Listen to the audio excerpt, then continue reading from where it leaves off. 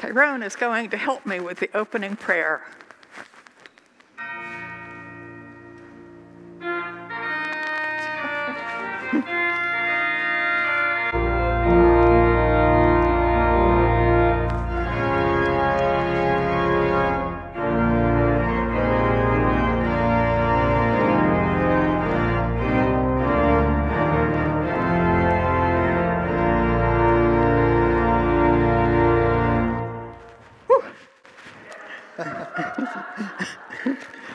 Please pray with me.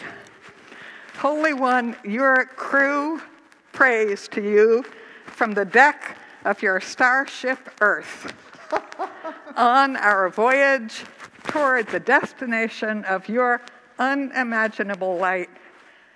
Guide our journey. Amen.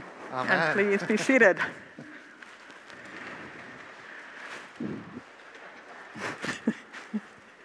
Thank you, Tyrone. In imagination, come with me into an airlock of emergence from our year of COVID suspended animation. Before us, outside the airlock, looms three-dimensional in-person life.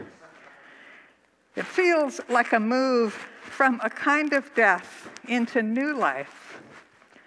I yearn toward freedom, and yet I feel a weight of hesitancy, a disinclination to come back to life. I wonder if I will have the resiliency, the zest for community in person. I will let Jesus show me the way. Jesus, in today's gospel, Jesus is entering an airlock between being fully human and being even more fully something else. Like me, he yearns, and yet he dreads. Please accompany me to Jerusalem, dateline 9 Nisan 3793 Anno Mundi, or alternately 783 Ab Urbe Condita, depending on which culture you most prefer. Jesus inhabits both these calendar designations, the temple's reckoning 3793 from the foundation of the world, or Rome's measurement 783 from the foundation of the city. Jesus, in Star Trek fashion, is rushing toward time's convergence of those two time measurements toward the absolute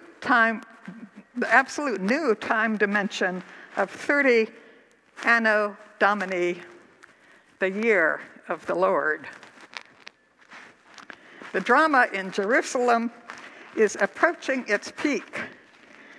Jesus has performed the ultimate act indicating messianic powers by raising Lazarus from the dead. In response, the temple authorities have given orders that anyone who knows where Jesus is should tell them so they can come and arrest him. It is 5 days before Passover.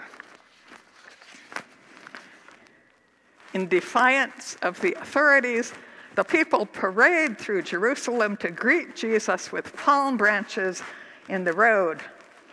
Scripture gives us eyewitness quotes from Jerusalem's daily news. In the streets, people call, quote, "Blessed is the one who comes in the name of the Lord, the King of Israel." In another quote, the temple authorities in council fulminate, quote, "What are we to do? This man is performing many signs. If we let him go on like this, everyone will believe in him. And the Romans will come and destroy both our holy place and our nation." Unquote. It is just at this tremulous moment we break into the movie of our gospel for today. John signals us to pay attention when he quotes his own words of the call to discipleship. Here is today's reading in the 12th chapter of John. "Now among those who went up to worship at the festival were some Greeks. They came to Philip, who was from Bethsaida in Galilee, and said to him, 'Sir, we wish to see Jesus.' Philip went and told Andrew, and Andrew and Philip went and told Jesus." Now this sentence signals us, in Star Trek fashion, that new life is invisibly stirring underneath. Because the first chapter of John, the very beginning of Jesus' career, said, quote, "The next day, Jesus decided to go to Galilee. He found Philip and said to him, 'Follow me.'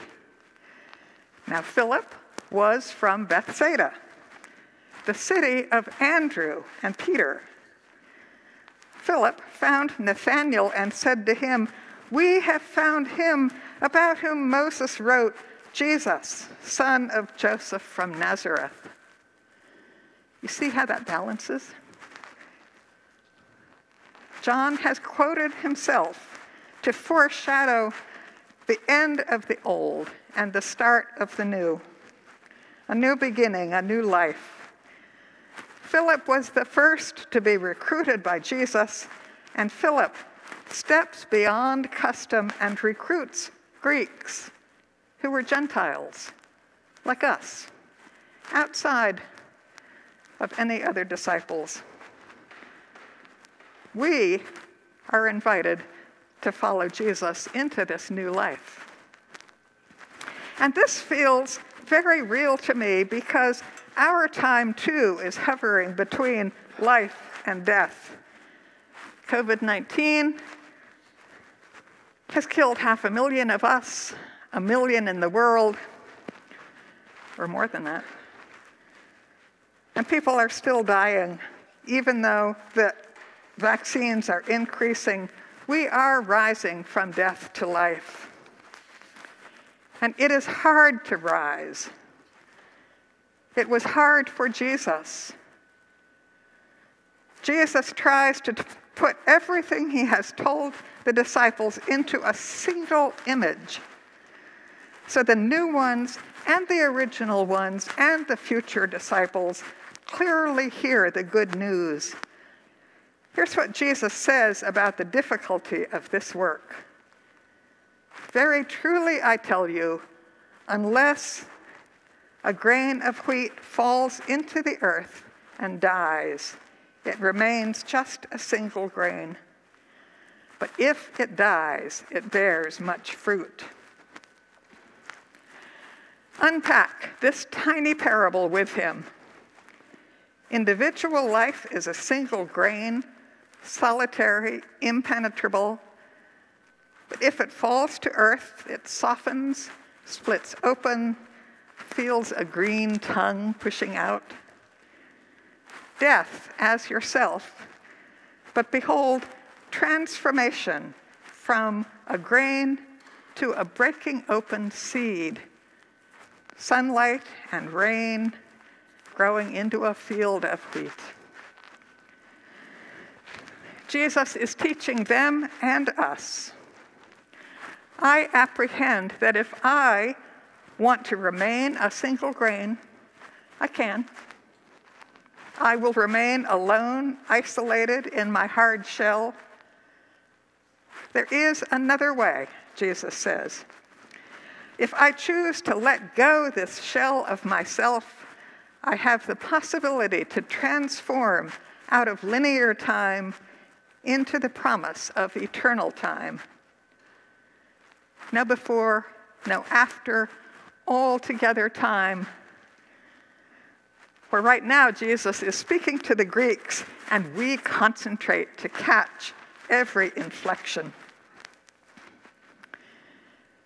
Jesus foresees abandonment, torture, humiliation, and death. We catch his whispered soliloquy and with its implications. My soul is troubled. And what should I do? What should I say? Father, save me from this hour. I would like to live out my full human life. I have so much more to teach, so many more to heal. Here are these Greeks, these Gentiles. They might be able to comprehend the good news of the kingdom. I can teach them. The world might change if I just keep living and trying. But no. No, whatever this death is, my Abba, I choose to undergo it. Glory to your name. Let me be lifted up as the sign of eternal life with you, no matter how hard it is. Dying for your glory will bring all people, your cherished creation, into the great music of unbounded life. Today, right now, is the pause before Palm Sunday and Holy Week. Today is the day that we can fully feel the weight of this coming death, as we have been feeling it all year. We begin to dimly imagine our slow rise out of this death. Spring is coming. Even my own diaconal function today serves as a sign of returning life.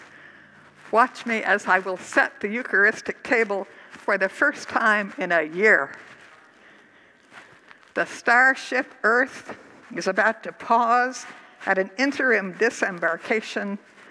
Make sure you come to the Easter celebration in the SCH football field. You will find full, though different as it should be, full Eucharist there for everyone. Come back to life. Let us explore strange new worlds, seek out new life, and boldly go where so many saints have gone before. And Tyrone.